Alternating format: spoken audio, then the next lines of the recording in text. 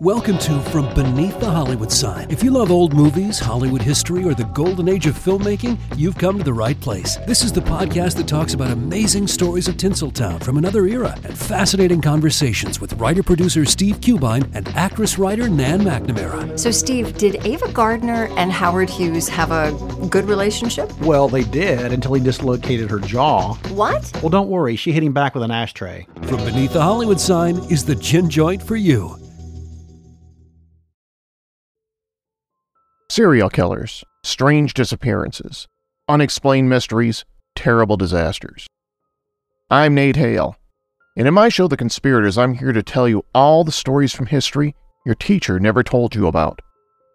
Hear the real story behind the Bermuda Triangle, or about the serial killer operating in Nazi-occupied Paris, or what dark secret lurked within the walls of a Scottish castle. Listen to The Conspirators on Apple, Stitcher, Spotify, or wherever you get your podcasts.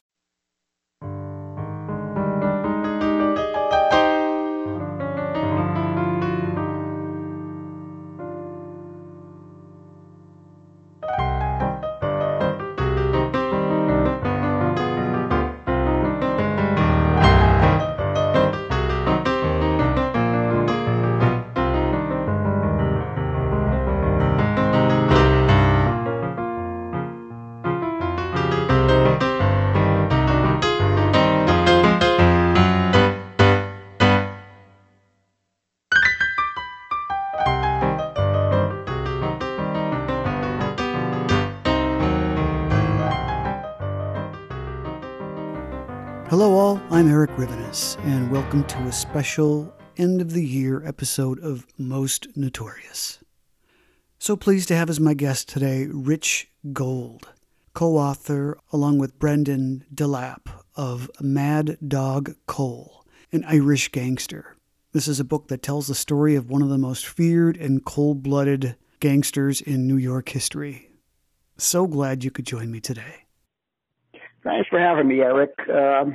I always enjoy talking about the book, talking about Mad Dog Coll, and just talking about true crime stories in general. I find them fascinating. Yes, so do I. Let's start with how you got involved in this book. An earlier edition had already been published, correct? Yes. I was initially working on a documentary film called In the Footsteps of Mad Dog Coll, which I'm now in the process of completing. It should be done by the end of the year, and it will go through the film festival circuit. And one of my sources of information was Brendan Delap's initial book that he wrote back in the late 1990s, and I was very impressed with the thorough research Brendan did. So we communicated, one thing led to another, and we decided to do a revised version of the book, Mad Dog Coll, an Irish Gangster, as I was able to find through my research some additional information that wasn't included in the initial version of the book. And worked on it, and we were very pleased with the outcome. Brendan lives in Ireland, right? So you're communicating across the Atlantic. Yes, Brendan lives in Ireland. And it was very impressive how someone from across the Atlantic was able to find all this interesting information and details about Vincent Mad Dog Coll. And in our communications, one thing led to another, and we decided to co-author a revised version of the book, combining the new information that I was able to gather through my research. So let's just jump into the life of Vincent Mad Dog Coll. Vincent Coll had one of the most messed up childhoods of any criminal this podcast has ever released an episode about. Give us the rundown on Coll's upbringing, or lack of one, if you don't mind. Yeah, he had a tough life, a tough childhood, and grew up on the streets very quickly. He spent a lot of his childhood in institutions for children. He was born in 1908. His family came over from Ireland with him and his brothers and sister. They came over here in 1909. His father left the family. His mother passed away when he was very young, I think around 1914 or so. The family moved to the hub section of the Bronx, which was a tough area, and it was sort of the area where local hoodlums would have the youngsters in the neighborhood running little errands for them, type of things you see in the movie, breaking windows when they're looking to shake down store owners, lighting newsstands on fire if someone wasn't paying their so-called protection money. So this is how these kids grew up, and Vincent Coll grew up this way. In 1920, he was committed to the mission of the Immaculate Virgin as a disorderly child. That was located in Staten Island. The building is still there. And when he got out, he was looked after by his older sister, Florence, who was married. And his brother, Peter, was also living with him. Peter was about a year older than Vincent. And they were still getting in trouble. He got arrested again in 1924 for juvenile delinquency, and he was placed on probation. But a few months later, he got arrested again, living in the Bronx, for possession of a handgun. And he was sent to the House of Refuge, which in New York City was on Randall's Island. Randall's Island today is just built up. They have a stadium there and events, but back then it was it was called the Bad Boys Home. But later on, he was transferred to Elmira Penitentiary, which is where he came in contact with really hardened criminals and hardened prison guards. When he was in prison, he was abused quite a bit, so he had a rough time there. He was eventually paroled, and when he got out of prison from Elmira, he eventually came in contact with Dutch Schultz and started onto bigger things. He had a number of siblings, and a few of them died pretty tragically, right? Yes.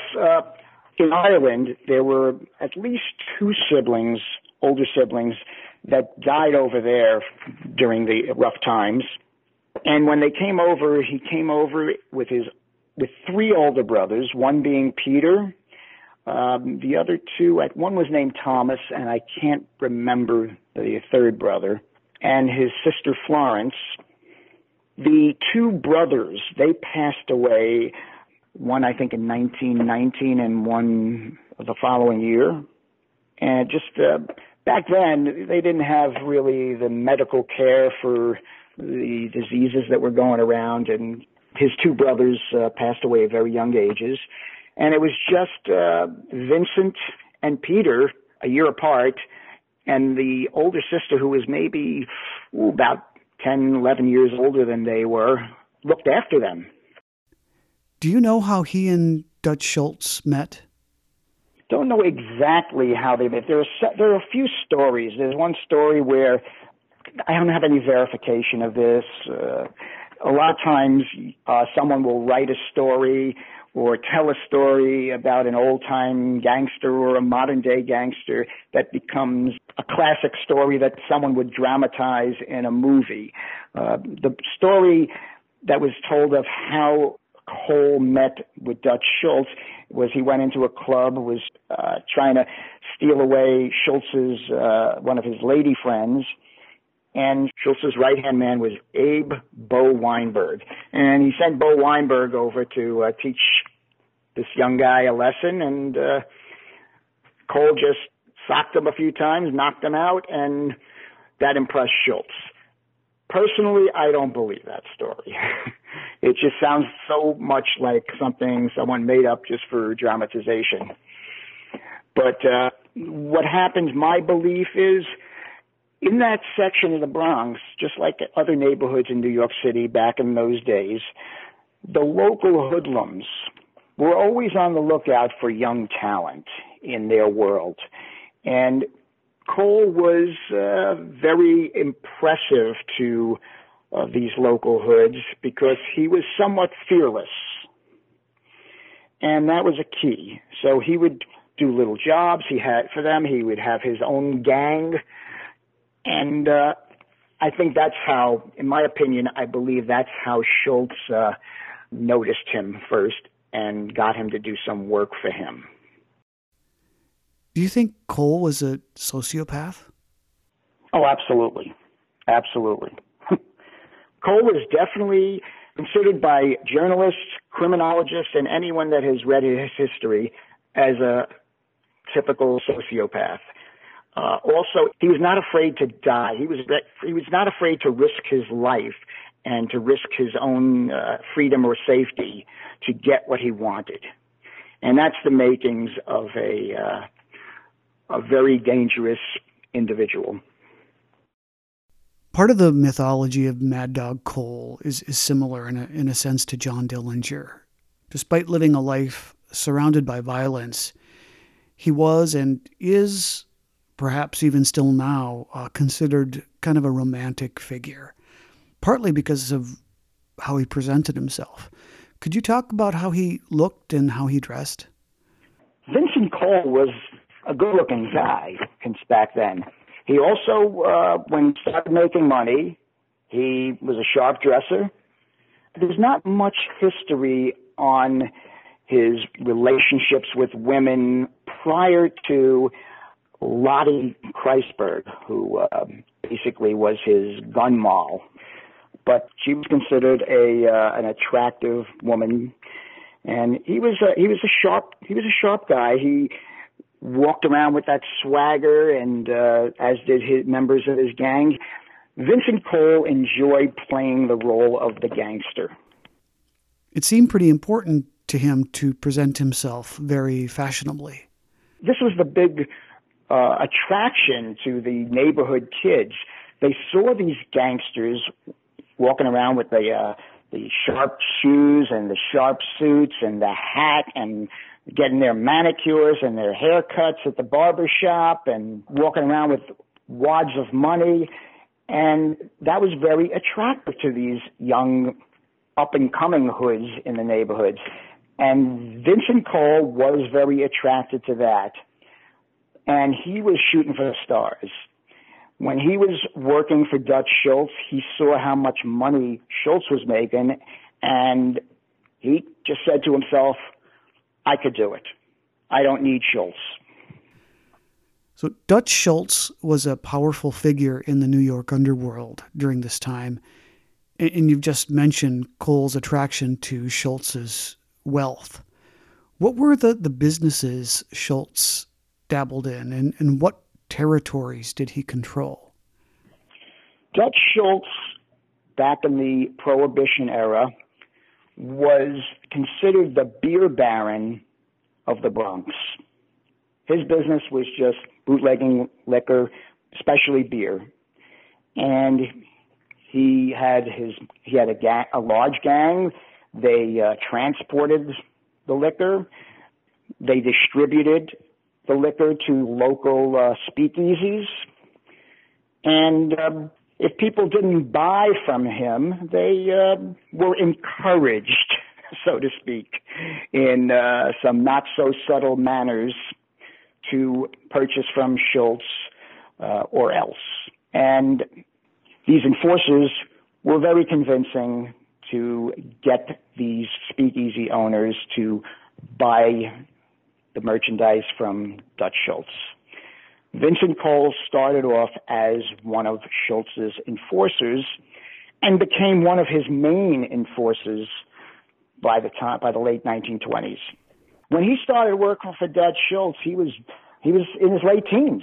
Vincent Coll was not even 20 years old when he started working for Dutch Schultz, but he was already building up quite a reputation as a feared enforcer and a force to be reckoned with in that world. What did Coll do for Dutch Schultz as an enforcer?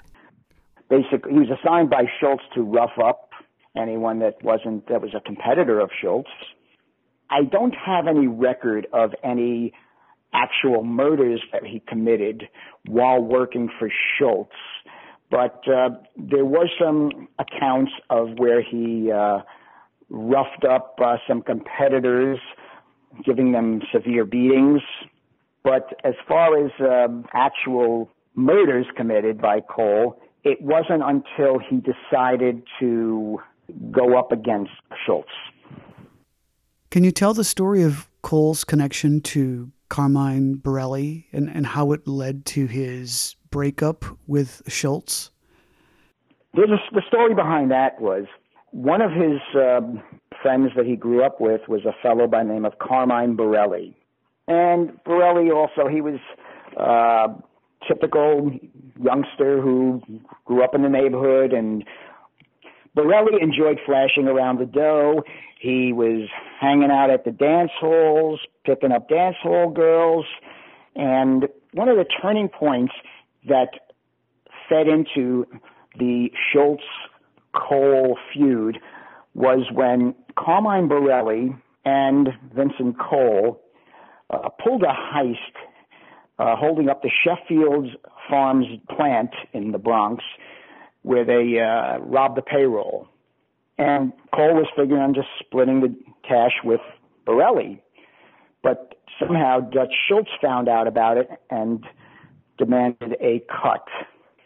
It wasn't work he was doing for Schultz at the time, and they had a disagreement there. And I believe it was at that time that Coll decided, I don't need to work for this guy anymore. Was there anything else that furthered the rift between the two? Basically, that was the one thing that led to, I guess, a series of events where Coll started working behind Schultz's back, gathering some of his closest allies in that crew to say, listen, we don't need Schultz. Let's go off on our own and we'll take our own territory. Borelli, who was friends at the time with Coll, wasn't going along with the program. And since Coll feared that Borelli was going to rat him out to Schultz, he decided to whack Carmine Borelli.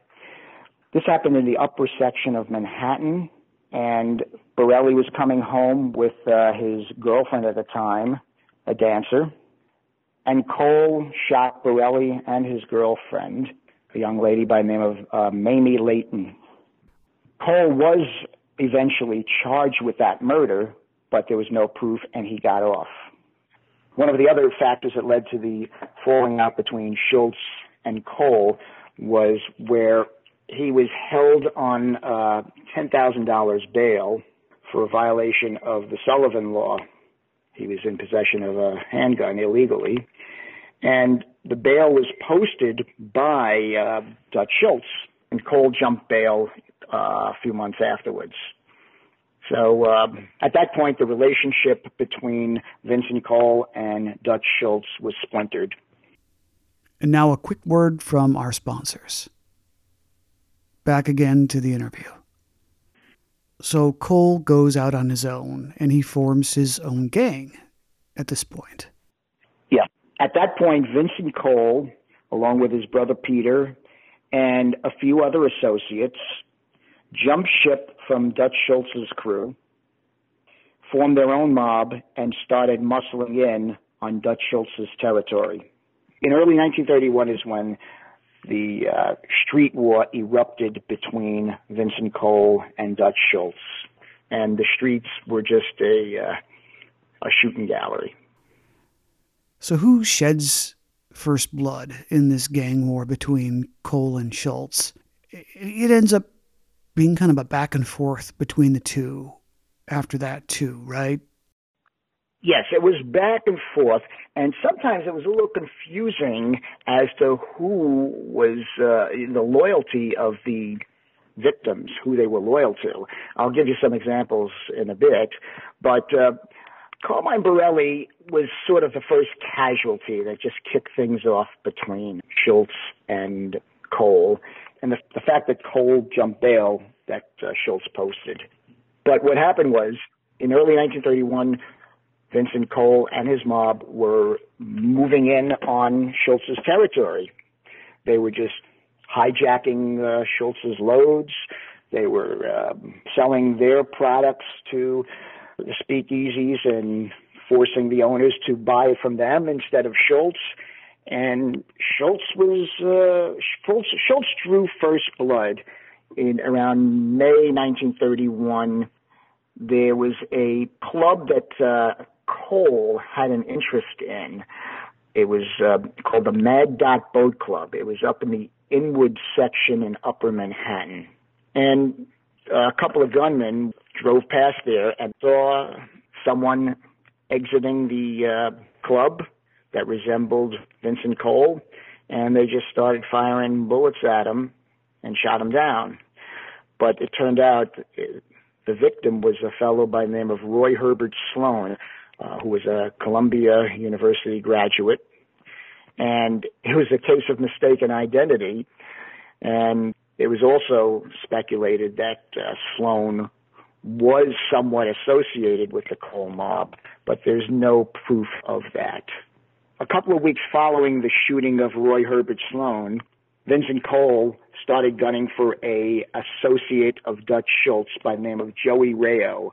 Joey Rayo was a major player in East Harlem, and Coll was gunning for Joey Rayo, and he was exiting a restaurant on 116th Street.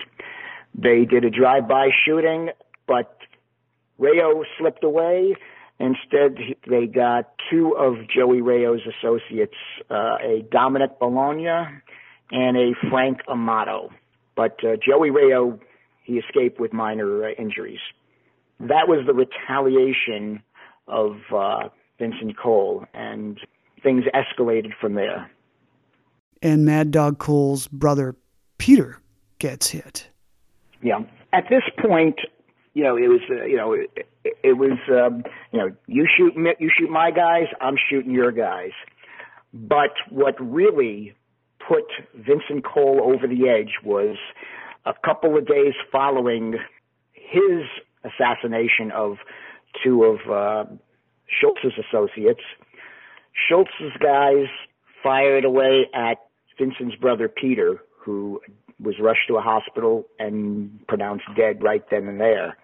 That put Vincent Coll over the edge, and from there on in, he wanted one thing. He wanted Dutch Schultz dead. Where was Peter when he was killed? He was driving his car in Harlem, somewhere not far from Central Park, and a car was tailing him, and they just pulled up next to him and just blew him away. So there is another player in this gangland battle, a man named Oni Madden. Can you talk about him and his involvement in all of this? Sure. Yeah, I'm not a historian on Oni Madden, but I could give you a little general background.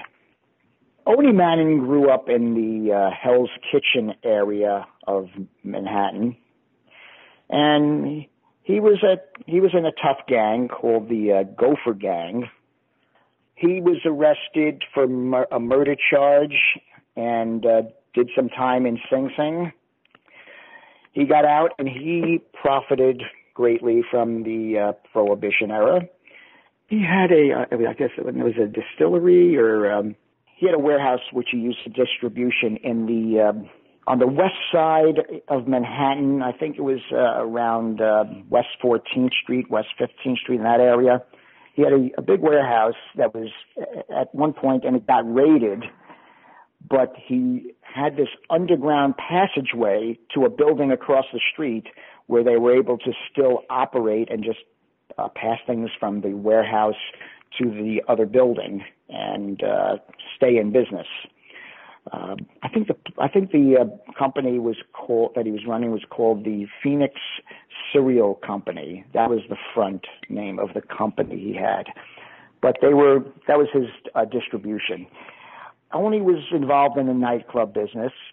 Back in the early 1920s, Oni Madden purchased a nightclub that was run by former heavyweight boxing champion Jack Johnson, and it became the famous Cotton Club. Oni Madden was the owner of the Cotton Club. The Cotton Club was famous for their entertainment. Like many clubs in Harlem at that time, they had very talented African-American entertainers, but they would not serve African-American patrons. It was an all-Caucasian audience, but the entertainers were African-American. Duke Ellington worked there. Cab Calloway worked there. So they had some pretty strong talent there, and Oni Madden also, in addition to owning that as a club, he would also supply it with illegal liquor. What was Madden's connection to Vincent Coll? When the heat was on Vincent Coll, and he had to leave, things were getting very hot for Vincent Coll at the beginning of the summer of 1931. And he decided to take his act upstate New York and hole up there. When he went upstate New York, a connection was made with another bootlegging legend, Legs Diamond, Jack Legs Diamond. Diamond was kind of muscled out of Manhattan to some extent, and actually Legs Diamond was an enemy of Dutch Schultz also. So when Coll moved his operations, he was in the process of forming an alliance with Legs Diamond to move in on Dutch Schultz's territory in a big way and bringing in the illegal liquor from Canada with the trucking routes that Legs Diamond had already established up there.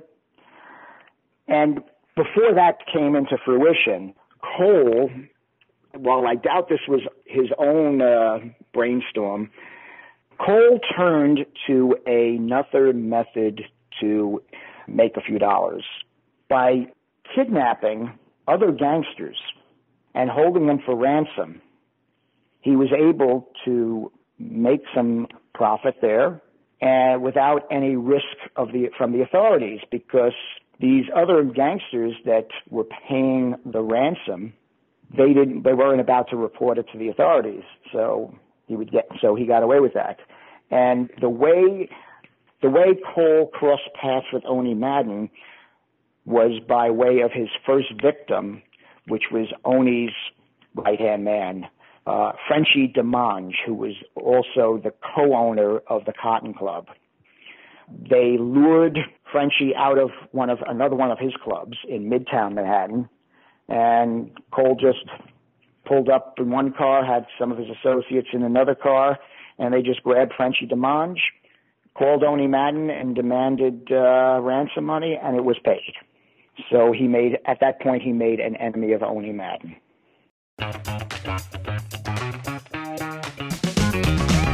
Hey there, I'm Dylan Lewis, one of the hosts of Motley Fool Money. Each weekday on Motley Fool Money, we talk through the business news you need to know and the stories moving stocks on Wall Street. On weekends, we dive into the industries shaping tomorrow and host the experts, authors, and executives that understand them. Tune in for insights, a long-term perspective on investing, and of course, stock ideas. Plenty of them. To quote a listener, it pays to listen. Check us out and subscribe wherever you listen to podcasts. When Johann Rall received the letter on Christmas Day 1776, he put it away to read later. Maybe he thought it was a season's greeting and wanted to save it for the fireside. But what it actually was a warning, delivered to the Hessian colonel, letting him know that General George Washington was crossing the Delaware and would soon attack his forces. The next day, when Rall lost the Battle of Trenton and died from 2 colonial Boxing Day musket balls, the letter was found, unopened, in his vest pocket. As someone with 15,000 unread emails in his inbox, I feel like there's a lesson there.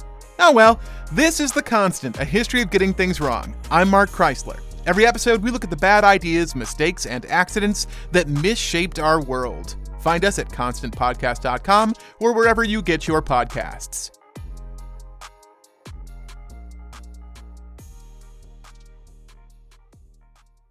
Everybody Everybody shush! William Shatner has something to say. Cat and Jethro, box of oddities. What do you do when the woman you love dies?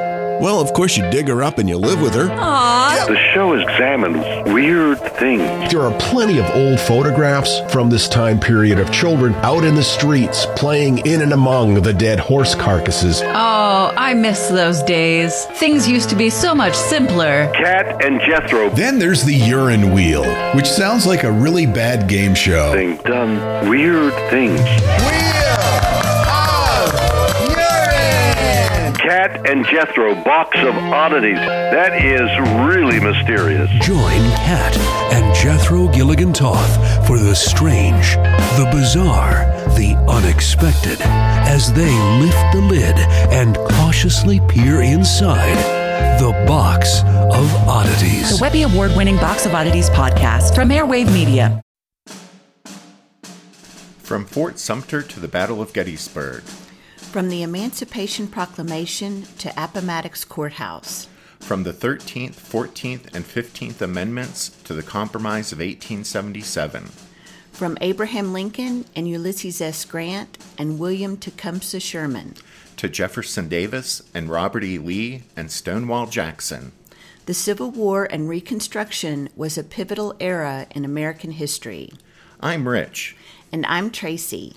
And we're the hosts of a podcast that takes a deep dive into that era when a war was fought to save the Union and to free the slaves. And when the work to rebuild the nation after that war was over turned into a struggle to guarantee liberty and justice for all Americans. Look for the Civil War and Reconstruction wherever you find your podcasts.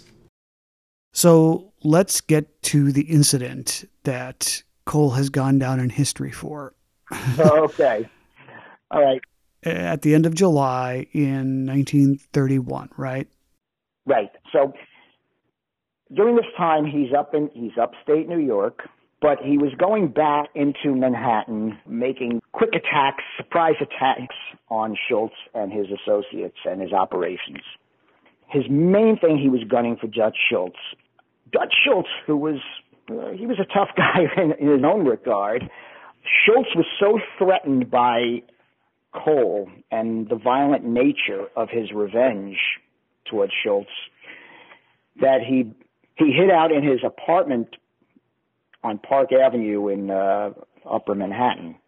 But Schultz's associate, Joey Rayo, was another major target of Coll. Joey Rayo slipped away at least one time that we know of from Coll's bullets. And on a summer afternoon in East Harlem, on July 28th in 1931, Coll was making another attempt on Joey Rayo. Joey Rayo hung out in the social club on East 107th Street, and they determined the time that he would be there.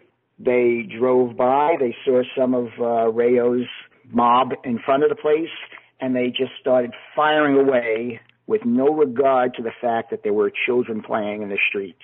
And after the gunfire stopped, the car drove away. Some children were hit with bullets.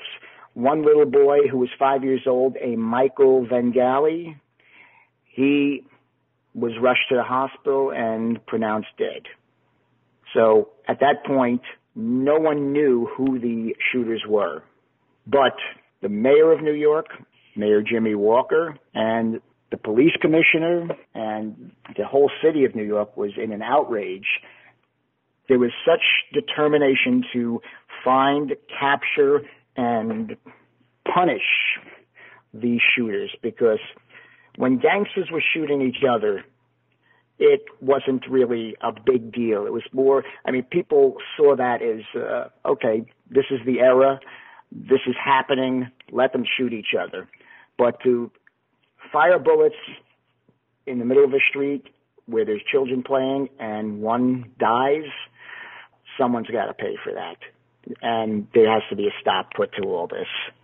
So eventually, Coll was identified as one of the shooters, and he became, that's where the newspapers gave him the name Mad Dog Coll.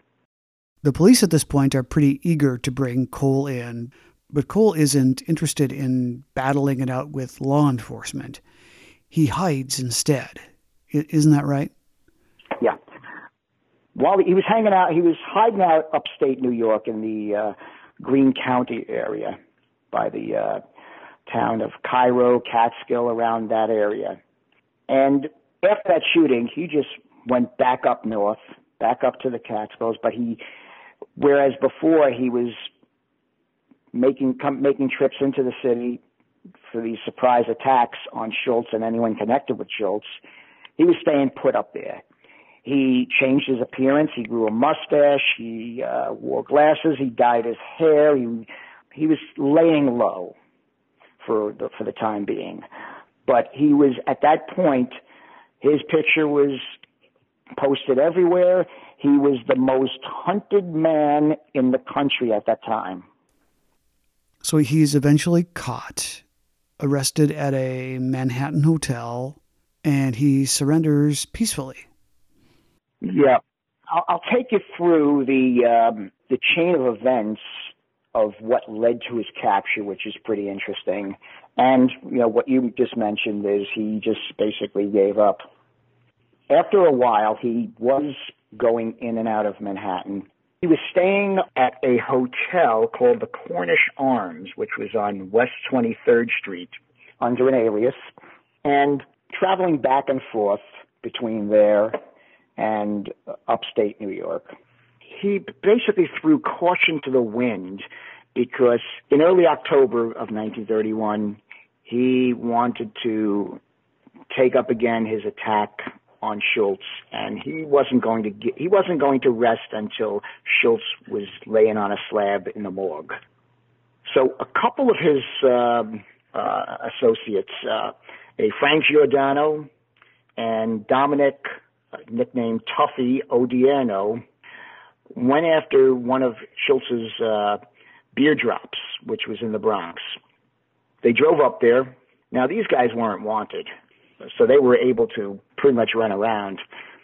So Odierno and Giordano, they drove up to Schultz's beer drop.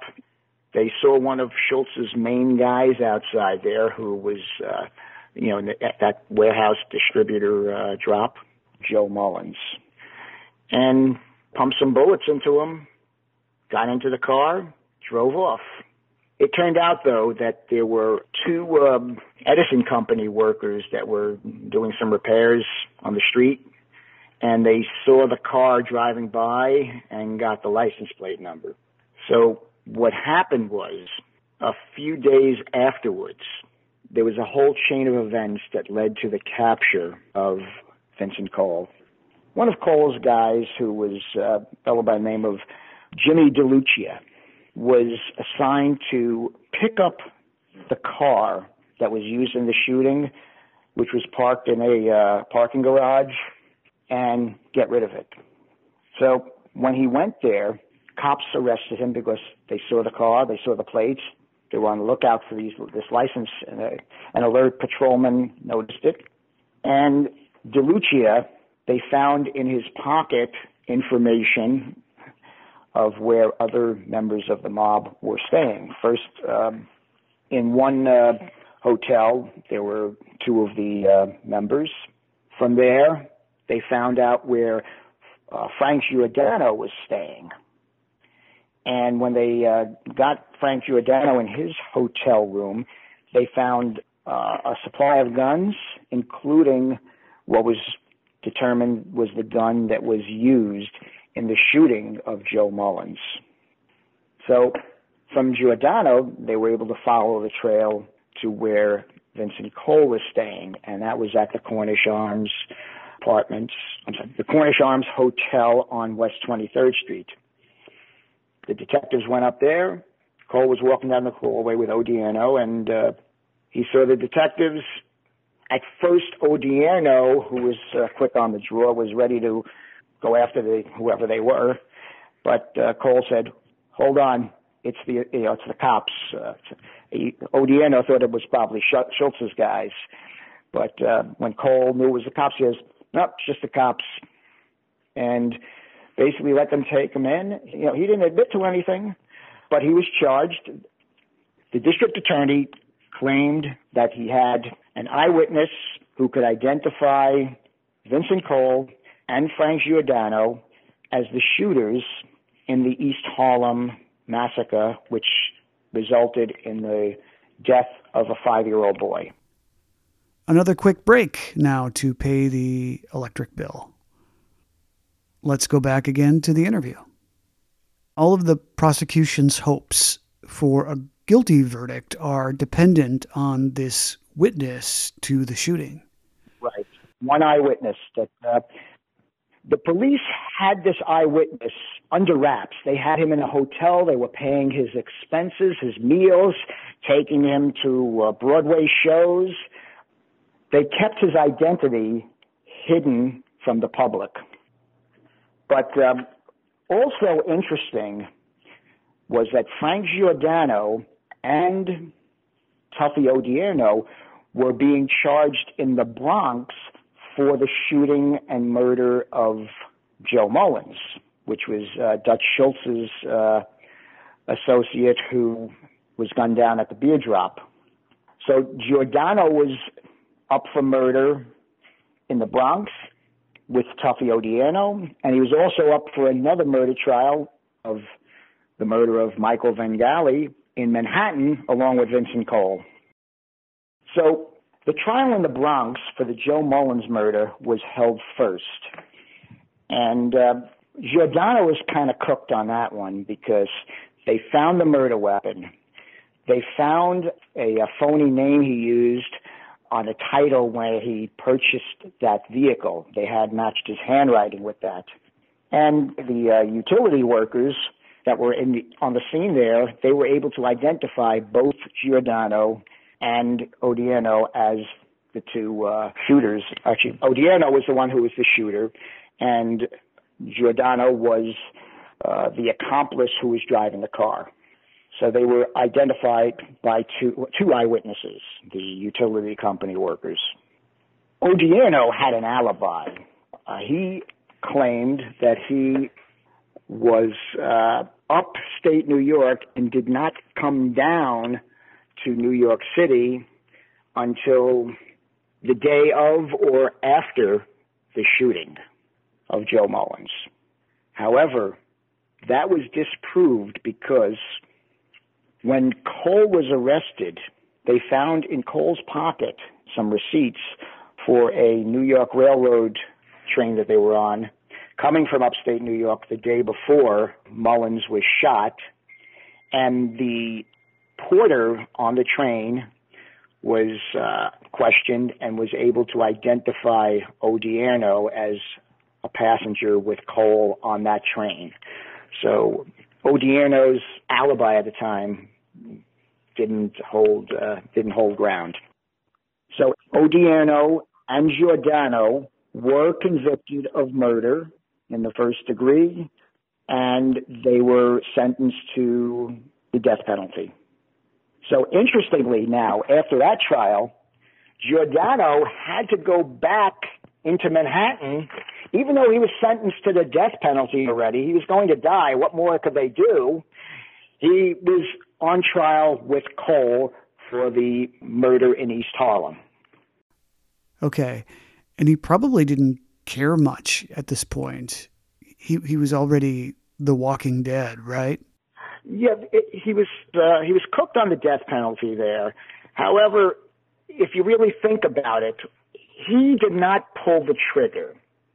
It was Odierno that was the one that shot Joe Mullins, but Frank Giordano was just driving the car. But he did get the death penalty. What about Mad Dog Coll? How do things end up for him?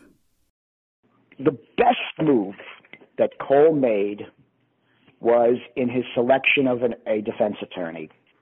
Coll hired as his defense attorney a legendary lawyer by the name of Sam Leibowitz. Sam Leibowitz defended Al Capone on a murder charge and got him off. He was just a brilliant, brilliant criminal defense attorney who later on in life went to the other side and became a judge a very hard judge who handed out stiff penalties to criminals. But he defended Coll, and the eyewitness went on the stand, told his story, and he identified Coll as definitely the shooter. But this is where the price you pay for a top criminal defense attorney, if you're ever in that situation, is money well spent. The experience of Sam Leibowitz was what saved Coll. The eyewitness, was a fellow by the name of George Brecht, who was in New York, evidently moved to New York to find work and was doing odds and ends work. He was originally in St. Louis, and some of the questions that were asked of the witness were, was he ever in jail? Was he ever arrested? Did he ever testify in a murder trial? And Brecht answered no to all these. But Leibowitz noticed that Brecht spoke sort of like out of the side of his mouth at times, which he equated to a convict, an inmate, in a prison yard where they would just try to talk without moving their lips so that the tower guards or the yard guards wouldn't see them talking when they're not allowed to talk. And it got him thinking. And as luck would have it, it was discovered that Brecht was arrested and in prison for crimes committed in St. Louis, and he also testified in a murder trial there and was found to have committed perjury there. So with this, Brecht's testimony was completely discredited, and the district attorney was embarrassed, and they just had to let Coll go free, and Giordano proven not guilty of the murder in East Harlem, but he still had to go back to Sing Sing because he was sentenced to death for the murder of Joe Mullins. But Coll was free. Coll was a free man. So the end is near for Coll. He doesn't flee town. He stays knee-deep in all of this, and it's still prohibition, so there is still a lot of money to be made. What is his next scheme? What does he get involved in next? Well, first of all, he was walking boldly around New York City. The only thing he had to worry about, he couldn't walk around and carry a gun because the police were embarrassed. The NYPD, New York City Police Department, was embarrassed by this whole fiasco. And they just weren't going to leave Coll alone. They just followed him everywhere. If he jaywalked, they were going to take him. So he couldn't carry a gun because that would be a violation of the Sullivan Law, and they'd get him on that. But there was still a war with him and Schultz. He wanted Schultz dead. Schultz wanted him dead. Schultz's gunmen were tracking the movements of Vincent Coll. They knew that he was periodically seen in an apartment that was rented by a couple of Coll's men. So they went in there to gun down Coll. They just busted right in. There was a room full of people. Two of Coll's men got killed, Patsy Del Greco and Fiore Basili. They were shot dead. A couple of people were injured, and an innocent woman was shot dead also. But Coll was not there. He was going to be there later, but I would imagine when he saw the police cars all around the place, he just decided to move on and not see what happened there, but would find out. So at that point, Coll probably knew that his days were numbered. But that didn't stop him. He needed money. He was basically stymied from doing anything in Manhattan. So he went back to a method that worked for him in the past and made him some money, and that was kidnapping other gangsters and demanding ransom. So he called up Oni Madden. And he threatened to kidnap Oni Madden's brother-in-law, and that he couldn't be stopped from doing that unless Oni paid him X amount of dollars. Oni was already part of the plot to take Coll out. They had enough of Coll. They wanted him dead. And they had the bigger guns. So Oni decided to just kind of put him off a little bit, saying, okay, I got to put together the money and just give me X amount of time and I'll have it for you. Now, the interesting part, Coll was back again staying at the same place where he got captured some months earlier, the Cornish Arms Hotel on West 23rd Street. And on February 8th, he was with his bodyguard, and this individual's identity is not known to this day. There's speculation as to who it could have been, but there's nothing concrete as to who his bodyguard was, who was with him the night he got killed. He went into a drugstore across the street from the Cornish Arms called the London Chemists. And back then, drugstores weren't just drugstores. They had these counters where it was sort of like a soda fountain as well. So they went in there. He went into one phone booth, Coll, and his bodyguard went into the next phone booth. The bodyguard was in there maybe 20 seconds or so, 30 seconds, less than a minute, got out, and then sat at the soda fountain counter. Coll stayed on the phone for a while. Some people say they believe that Coll might have been on the phone with Oni Madden, asking where his money is. But that's speculation. I haven't seen any source that said, yes, he was on the phone with Oni Madden. But shortly thereafter, a car pulled up in front of the London Chemists. 3 men got out. 2 stood guard out front. Another man walked into the drugstore. When he walked in, he motioned to the bodyguard sitting at the counter, who walked out of there and just disappeared into the night. The man pulled out a machine gun, told the customers that were sitting at the counter and the counter man, or actually I think was the pharmacist, just to keep quiet, no one will get hurt. And they just started pumping bullets into the phone booth where Coll was, and Coll was dead. And they just drove off. The 3 men, he went left, the 2 men standing guard jumped in the car, and they drove down 23rd Street, made a left turn on 8th Avenue, and it so happened a patrolman heard the shots and saw the men running out. He just grabbed the taxi cab and made the taxi driver just follow the car, chase after. So it was a car chase going down 8th Avenue, but the gunman got away. And we don't know what happened to his bodyguard. It's a mystery who that bodyguard was, but it seems very likely. Everything points in the direction that bodyguard went into the phone booth, made a quick phone call to someone, said, here's where Coll is, and hung up, sat there, and just waited, and whoever Coll was on the phone with was keeping him on the phone, and when the gunman came in, the bodyguard probably just verified that Coll was in that phone booth, was allowed to walk away, left, and mission accomplished. Who accomplished the mission, do you think?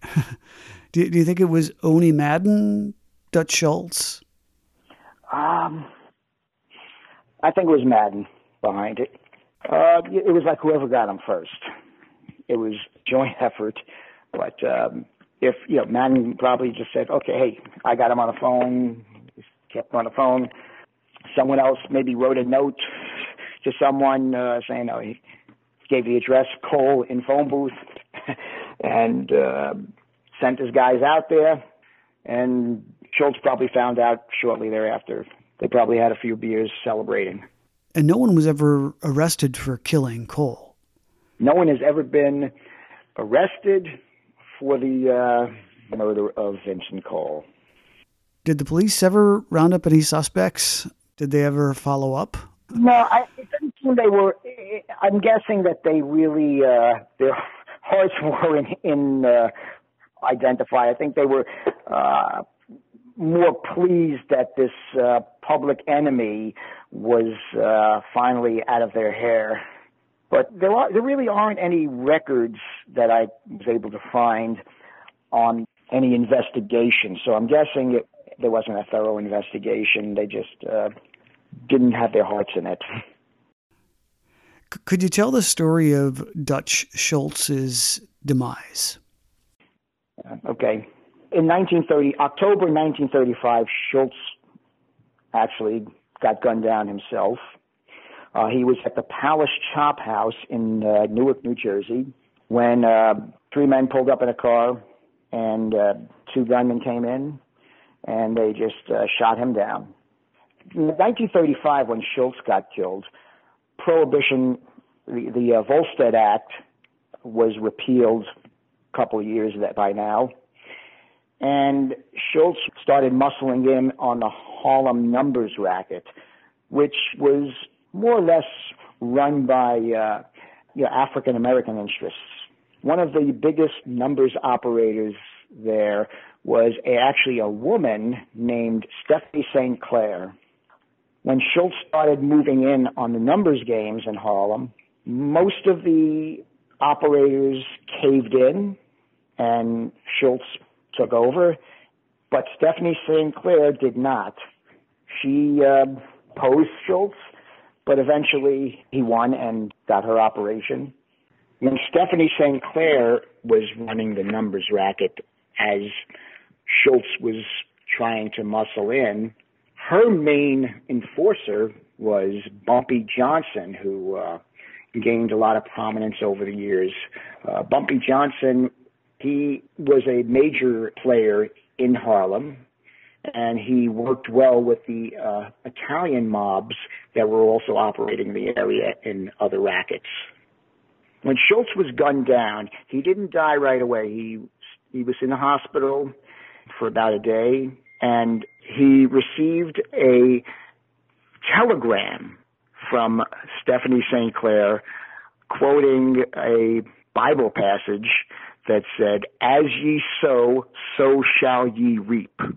So in that sense, she basically got some satisfaction telling Dutch Schultz more or less that, okay, you're dying, you're going to die, I'm living.